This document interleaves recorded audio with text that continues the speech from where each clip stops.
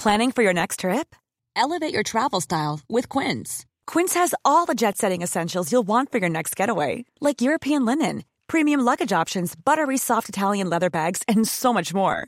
And is all priced at 50 to 80% less than similar brands. Plus, Quince only works with factories that use safe and ethical manufacturing practices. Pack your bags with high-quality essentials you'll be wearing for vacations to come with Quince. Go to quince.com/pack for free shipping and 365-day returns.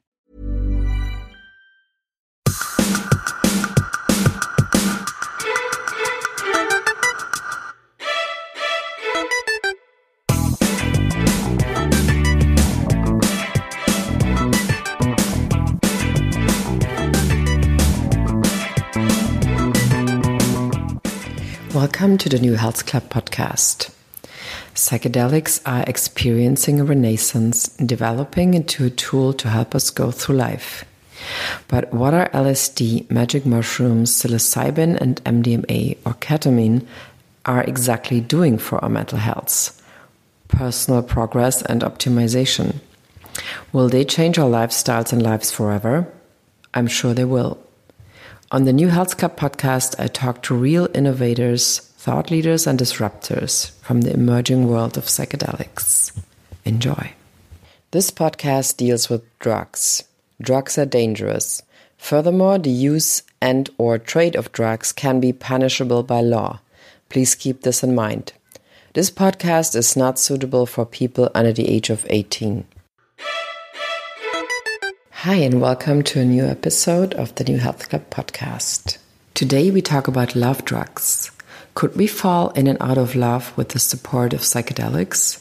Sounds like a scenario of the future, but it's the topic of Brian D. Earp's book, which is called Love Drugs, The Chemical Future of Relationships. Brian is Associate Director of the Yale Hastings Program in Ethics and Health Policy at Yale University, and the Hastings Center and Research Fellow in the O'Hara Center for Practical Ethics at the University of Oxford. He has written the Love Drugs book with his co-author Julian Savulescu. I inhaled this book, I have to say, because it's talking about love drugs and anti-love drugs, about love potions, about MDMA for couples therapy, and what biochemical and psychedelic interventions in our love lives could mean, if we think about it, or if we think it through. Would this make our love lives easier, or would it make them even more complex? So let's hear what Brian has to say. So we are here with Brian D. Earp. Is that correct? That's right, yeah. And so we're talking today on Skype because we both thought it was better not to travel, right? I mean, it makes it easier.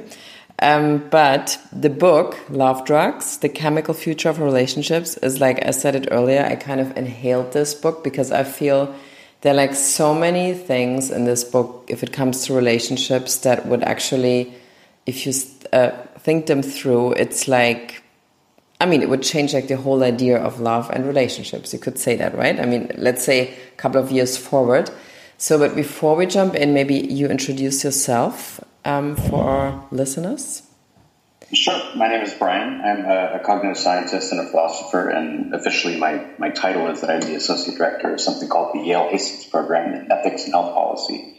So that's related to this book in that I'm thinking generally about what are the ethical and social implications of technologies and things that will change our way of thinking about ourselves and our place in the world. And my co-author is Julian Savulescu, who's the chair of practical ethics at the University of Oxford.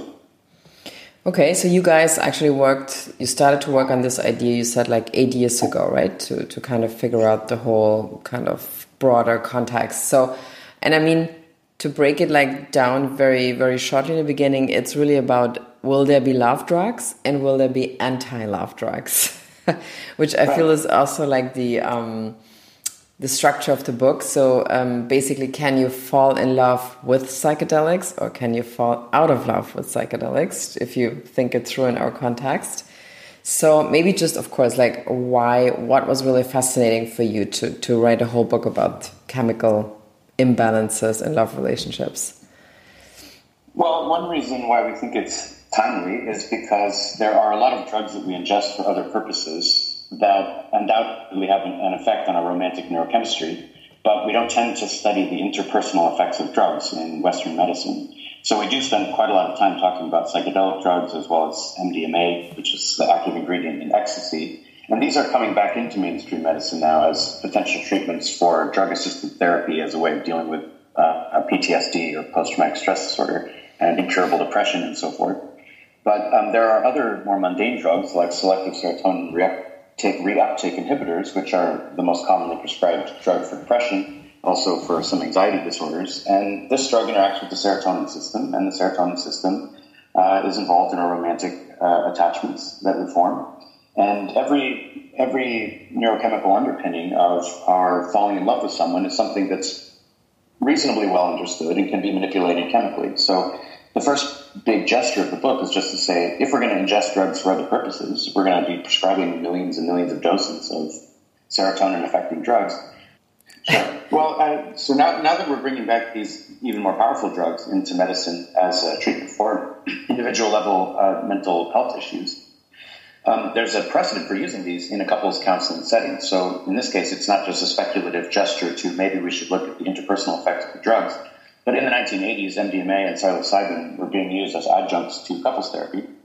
And people who already had a loving connection but felt that love was fading, they had lost a sense of intimacy, or they had built up a bunch of defense mechanisms and weren't really engaging with each other, they would go to these therapy sessions with a trained counselor who would administer the drug to both of them.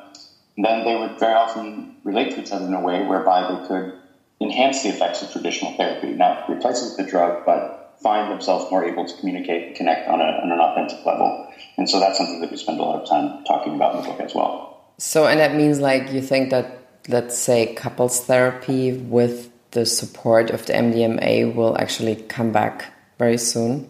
I think there's evidence that things are moving in that direction. So the main trials that have been approved by the regulatory agencies in the United States are for post-traumatic stress disorder and other very serious diagnosable mental illnesses. But there is a small pilot study that's been done by some of the same researchers where instead of just bringing in the person with PTSD, they also bring in that person's romantic partner. And they do engage in a joint therapy session where both of them are administered the drug. And this is really important and this is good work because post-traumatic stress disorder, of course, doesn't just affect you. Sometimes when somebody's in a marriage and they come home from a war, they've suffered some other trauma, it's almost like you can't recognize the person that you fell in love with. The person is now potentially physically aggressive or prone to panic attacks and so forth. And so it can have serious ramifications for loving relationships. So it's a very good idea, and we definitely approve of this shift in the research now to a more relational context. How does PTSD affect the couple? And then also how does this potentially powerful and transformative treatment affect the couple? Mm-hmm. So what I heard about it so far is that you, let's say, even if you don't have like a PTSD background, like you could actually use it also, let's say, if a couple is completely estranged after a while, although they kind of, were once not estranged, so that they actually able to at least kind of communicate again on a different level again, or actually maybe even find in that chemical support that they might not be together anymore, like faster than without chemical support, let's call it that way. Exactly. I think some people might have the idea that MDMA is just a pro-love drug that draws people together, how incompatible they may be. But it doesn't quite work like that. It does increase in the moment a sense of warmth and openness to the other person's perspective, and it can draw you emotionally closer to the person while the drug is active. But what it also can do is it can draw you more close to your own emotions and your own reflections on things that you may have been avoiding dealing with. And so because it temporarily reduces a kind of hair trigger fear response that you might have about your own memories, your own problems in the relationship that you usually find it hard to address, for some couples they may find in having a very honest and forthright communication with each other, coming at it from a place of love, that maybe they oughtn't to be together. Maybe they decide that all things considered, the relationship should end. So a prior question in all these cases is this a relationship that's worth sustaining? And in some cases, the answer is no, especially if there's abuse or severe mistreatment of some kind. Maybe the relationship should end. It's not a goal that we should all try to last in whatever relationship we're in, no matter what, until the end of time, especially if it's harmful in certain ways. And so the idea about these drugs, again, is not that they just cause love or cause a lack of love, but rather that they facilitate insights into a relationship that go along the same pathways of the kinds of work that we might conventionally do to try to either improve or end a relationship. So if you're trying to improve a relationship, you might go to couples counseling and try to use talk therapy as a way to get closer to your partner. And this should enhance the effects of that if it's used in the right way. Similarly, if you're trying to leave a partner, there are drugs that you can take that can dampen your emotional connection to your partner. And you might do that in addition to all the conventional things you do, like stop looking at their pictures on Facebook and, don't talk to them every day. There are all sorts of things we do to try to affect our feelings as it is. Yeah. These drugs wouldn't replace those measures. They would supplement them. So that means, you just said it, that it's kind of, there is kind of another level of addiction now with social media, that you kind of, has that person something new on Instagram? Has that person something new on Facebook? And like, even when you were not supposed to look at them anymore or something, you would actually be triggered in your neural pathways, I guess, through algorithms to just look at it all the time, which you didn't have as an addiction, let's say 10 years ago, 15 years ago and something, right? There's a big debate about when the term addiction should be applied. Some people think that social media is straightforwardly addictive in much the same way that something like gambling can be addictive. Or cocaine, right? Other people think that they should reserve the term addiction for the effects of certain kinds of drugs. But certainly it's the case that Facebook doesn't care about your relational health per se. They care about boosting their advertising revenue. And so if they show you a link or suggest that you might want to check out the pictures of your partner, it's very hard to avoid that temptation for some people. And so definitely thinking about how we can manage our relationships in this new online world is a new frontier of relational research. Like, you write a lot about, or in the beginning you write about jealousy, how it is actually kind of structurally related possibly to OCD in some people's cases, which means obsessive compulsive disorder. And then you write about how you treated a person, like there was a trial where a person got treated because they were very jealous, and like a psychiatrist found that they had signs of OCD. So they treated their jealousy basically with medication that is actually meant to treat OCD. So that means you could actually have a pill against jealousy very soon? Potentially. The work that exists to suggest this connection comes from two angles. One is that in terms of the symptomology, basically how you behave and think and act, there's quite a lot of overlap, both behaviorally and phenomenologically, between extreme jealousy and obsessive-compulsive disorder. So if you have obsessive-compulsive disorder, you often find yourself engaged in these repetitive routines, and you might rationally know that they aren't asking them to explain everything about their past relationships, and it's not helpful, it's hurting the relationship, but you find yourself nevertheless obsessively drawn to doing this in this repetitive way. And so some of the subjective feelings and also behaviors are similar. That's one line of evidence. And then the other line of evidence is that, at least in this one case study that was published in a journal by a psychiatrist, the psychiatrist found that treating OCD, which wasn't actually diagnosed in this case, he says he treated the person as if he had OCD, because what he had was jealousy. He had the symptoms of jealousy. But he used the same medications and cognitive therapies that are often used to treat OCD, and he found that this did indeed alleviate the person's extreme, unproductive, relationship-destroying jealousy. And so this is one way where you have to realize that we often have a drug or a treatment that we give to someone for a specific purpose, only because that's what we intend the drug for. But that doesn't mean that's all the drug can do. So in this case, it actually was an SSRI, or a selective serotonin reuptake inhibitor, in this case, along with cognitive behavioral therapy. And the point is, what that drug is, we often call it an antidepressant pill. But that's just because that's what we use it for. But what it is a serotonin booster. And serotonin is involved in all sorts of processes. And so if the effect of the drug is multidimensional, but we're only measuring one of the dimensions, then we're going to be missing the ways in which these drugs are affecting our lives, including interpersonal mental functions like jealousy. So, and this also basically then goes the other way around, that you write a little bit about like the history of love potions and how it was always basically, around in every culture basically. So do you think, that love potions could also seem to make a comeback in a way? Because, for example, I know a lot of people in the meantime that actually met while being on psilocybin. And they totally connected in a very different way, and they're still very much in love and together because they connected on a different level. which sounds like if you hear it, it's like, well, okay, yeah, they just had a wild night out or what. But I don't think that's just the only thing. There's more to this than that. There's the question of whether you gain something from that experience that is authentic and that can be integrated in with your daily patterns. So many people who go hiking in the mountains or have some other transformative experience, they find that when they go back to their daily life, they want to take that experience with them. They don't want to just keep it as some special separate thing and then go back to their daily patterns.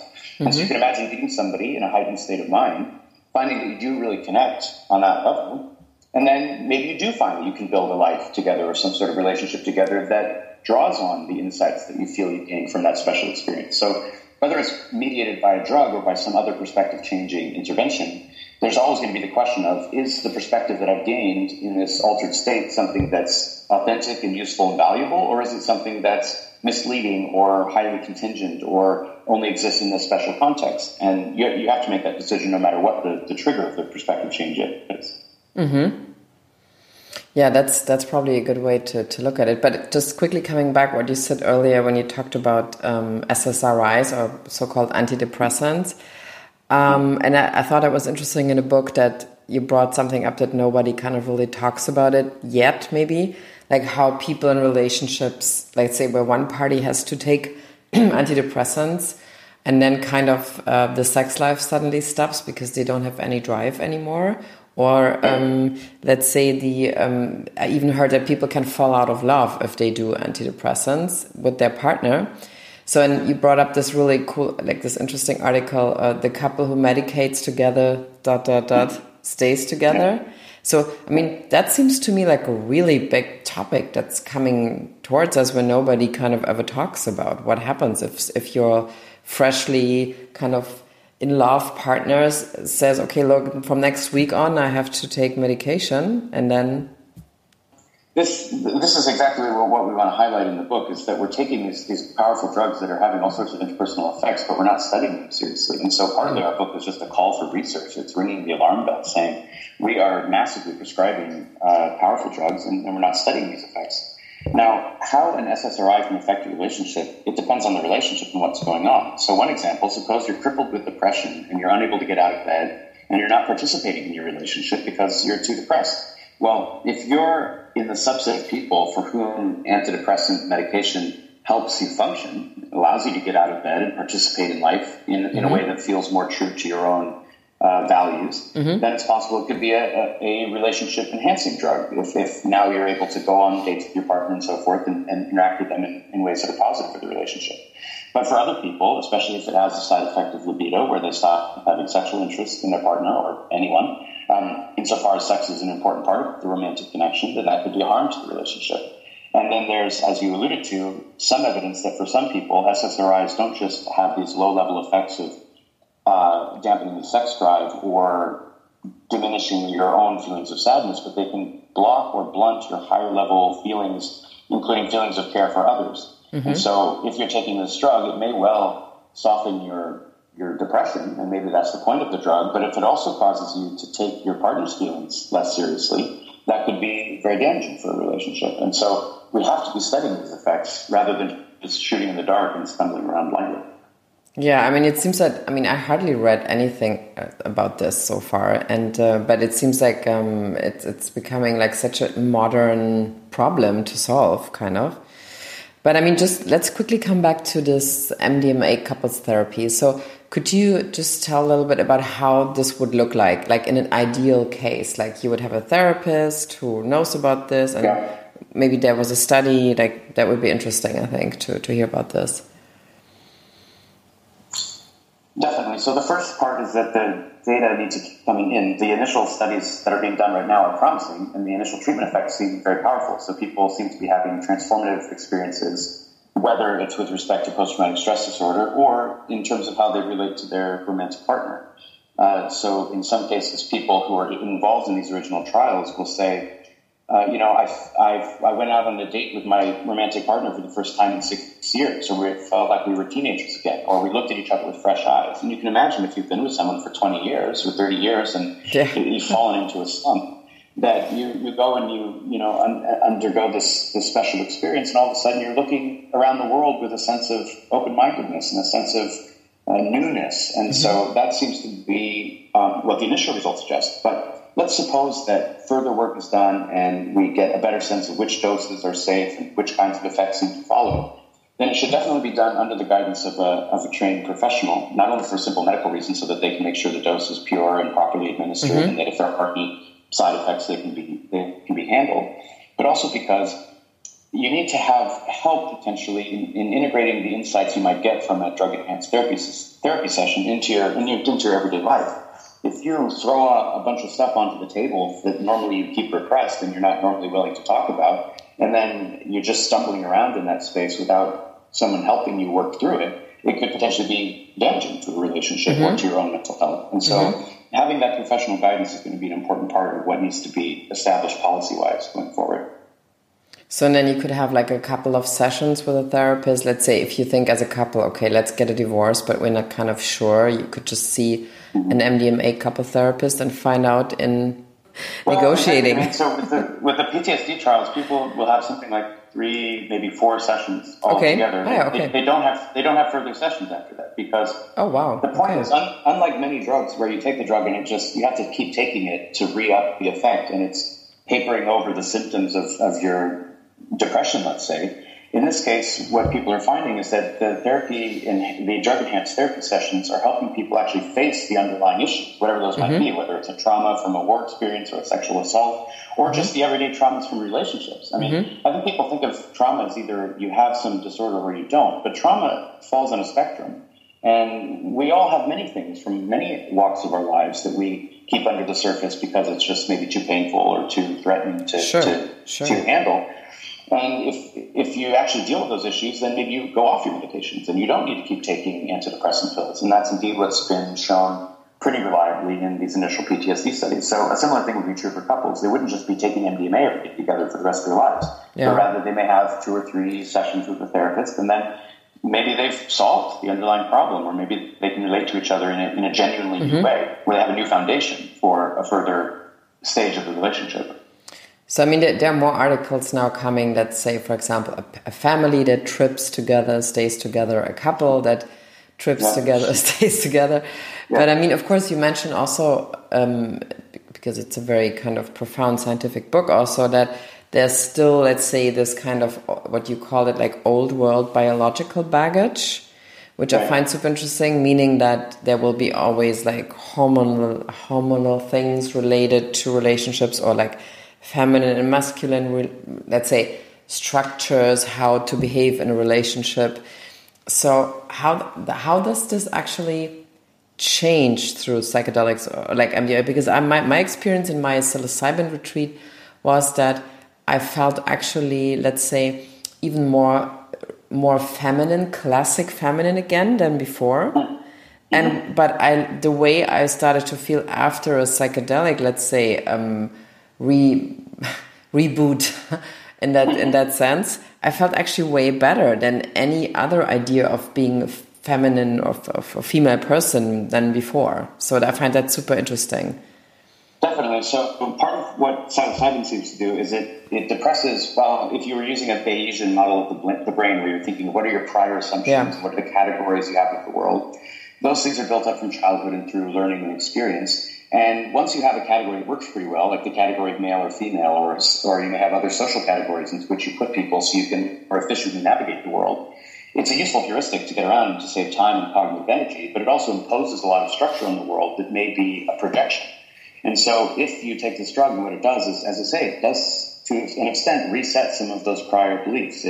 Men are like this and women are like that, and people in this social category are this way and that way. What the drug seems to do is to allow you to look at people with, as I said, fresh eyes as individuals potentially, and look at yourself in a multidimensional way. And maybe you find that there's a better way to conceive of your own identity as you move through relationships going forward. So that's part of what seems to happen with the drug. Right. So I think what also a lot of people are very interested in, I mean, because it's such an interesting, very revolutionary idea, is that there will be anti-love drugs, meaning that you can make like we said earlier, we can make ourselves fall in love with, let's say, a psychedelic potion, but we could also make ourselves fall out of love. So that means like the old human idea of having like total control over your feelings, which never works in the end, of course. But I mean, can you talk about this anti-love drug? That I find that a super interesting approach that you researched. Yeah, it seems like for the foreseeable future, whether in a pro-love or anti-love way, we're not going to have total control over what happens. What these drugs do is they load the dice. They affect the chance that love may develop. It increases the likelihood that you may lose your attachment to an abusive partner, let's say, if that's what your goal is. So it's all about nudges and aiding other processes rather than a kind of a chemical determinism, as we talked about in the book. But in terms of the anti-love drug, the first thing that we highlight is that there's fear that any such thing could be used in a coercive or an abusive way. So there's a long history of human societies trying to tamper with people's biology to try to make them quote unquote normal. So you can just think of sexual orientation minorities who have long been exposed to all sorts of measures, some of which have been biologically based, to try to convert their sexual orientation to what's perceived as normal or appropriate. And so the first thing we want to do with these technologies is think about what are the ethical limits to their use? What are the boundaries that should be drawn around them? And one is, we say they should never be used coercively, never be used on children, for example. But suppose you have an autonomous adult, somebody who's in a relationship that's objectively bad. And let's say everyone agrees. They think it's bad, their friends think it's bad. Some sort of sophisticated therapist would say this is an abusive or a harmful relationship. You ought to leave the relationship. And let's say they agree with that. Well, many people find themselves in the position where they feel irresistibly emotionally attached to their partner, even though they know they shouldn't be. And in that case, you have a reason. It would be rational for you to try to limit your attachment to the partner. And there are already drugs, as we've discussed, that can, to some extent, help with that under certain conditions. And well, there's different ones, but the one that we've talked about the most are these same SSRIs because of their ability to dampen libido and also block feelings of care and concern for the other person's perspective and emotions, which if you're trying to get out of a relationship, that may be something that will help you do that. Mm-hmm. Okay. There's also, I should say, just before I forget, there's this new work that's being done to try to change the way that your memories work with respect to relationships. So suppose you've left one. Yeah, many people are familiar with the film Eternal Sunshine of the Spotless Mind, which is a dramatization of the idea that you try to delete the very memories of the person that you have because of the trauma of getting out of this relationship, and you don't want to keep reflecting on it. Now, that's kind of a tragedy, that film. It's a very sad film, and it shows that partly we need our memories. We need to be able to reflect on what happened in the past, partly so that we don't repeat the same mistakes that we made, and we shouldn't just be trying to delete all of our memories. I mean, like, very interesting to me is that you can actually have drugs or already like study drugs that work on the so-called like lust system. And so kind of that you would no longer be attracted to other people. But, and I found this also very interesting that you made that very specific decision, like a explanation if it comes to men and women that they could be attached to one person, attracted to someone else and lusting after another. And I mean, I really like that you also do this for men and women, and like, yeah, well, men are like this, and women are always want to be married, and like then that's it. So I mean, I feel this is never really addressed, or like in a very not very unpleasant way often. But right. So this would actually relate also to this whole topic of can you actually medicate lust? Actually, right. So there's a number of biological theories of love, but a common one suggests that underlying what we talk about when we say I'm in love, or we have poetry or songs or plays that are discussing romantic relationships, there's different ways that you can characterize those things from a psychological and cultural level. But underneath all of that, there's some shared biological machinery. And one view is that there's a lust or a libido component, and that serves an ancient evolutionary purpose of just drawing us toward potential mates. If we didn't have some drive to mate with each other, we obviously wouldn't be here. Then there's an attraction system, which narrows our focus to a smaller potential number of mates, maybe one in particular. And then the attachment system kicks in often around activities relating to parenting. And the idea there is just that human offspring are vulnerable, more so than many other animal species offspring, and so it would have been conducive to the reproductive success of our ancestors if the parents stayed together long enough to raise vulnerable children. And so we're all equipped with these underlying systems, as you say, men and women alike. Mm-hmm. And there are often these stereotypes that are thrown around where it's, men want to have sex with as many people as possible, and women are just trying to, get men. I mean, that's such an incredible word, actually, or expression, that it sounds almost like a band or anything. Chemical breakup. Right, so yeah. what is a chemical breakup? What is the future of the chemical breakup? It's just a chemically assisted pathway for achieving what people are trying to do already. So if you know that you need to leave a relationship, but you find yourself totally drawn toward and attached to the person, then you can take actions right now to try to detach yourself. And so one option that's been talked about for millennia is you might try dating other people. That's one thing people do, because then you're stimulating your romantic chemical breakup. Or chemically breakup fits the logic of what we've been talking about all along, which is it's not that it would replace the usual ways that people try to end relationships or recover from heartbreak.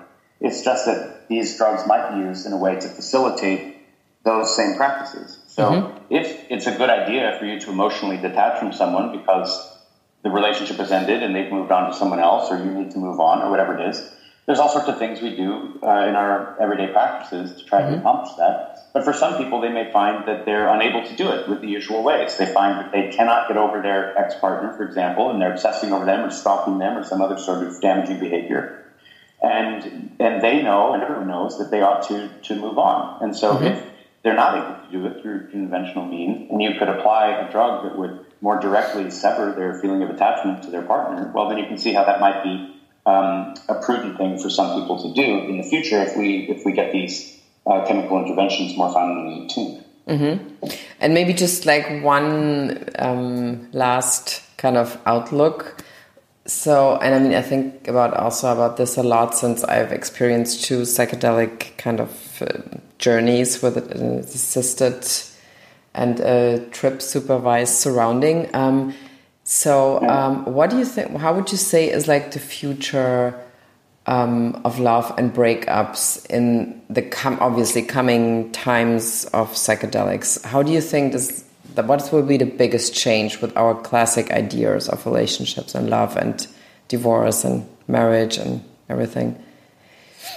One lesson that we hope people will take away from this discussion is that it might be a good idea to think of love as something that's not entirely out of our control. I think there's this view of love that it's a kind of a fairy dust that falls on your head if you meet the right person, and then you magically become attached to them in some sort of desperate way. And that seems sort of bad. Lead people to surely give up on relationships when they don't feel that kind of magic. And so if you think of love as something that you may be able to exercise some agency over or have some responsibility for, then when there's value in a relationship it's worth pursuing, instead of just throwing up your hands and saying, well, there's nothing I can do about it, well, maybe there are some things we can do about it. And you can try to bring love back into a relationship that does have some value, or take responsibility about ending a relationship when that needs to happen. But again, it's not going to be like a light switch. It isn't that you'll decide a relationship is a good idea or a bad idea, and then you turn to the dial and voila, it's accomplished. It's only going to be something that, as I say, can enhance or facilitate the sorts of processes that we already engage in, but it is going to potentially put love more under our agentic control. And we might think of ways in which that can possibly be a good thing rather than something to be feared. Okay.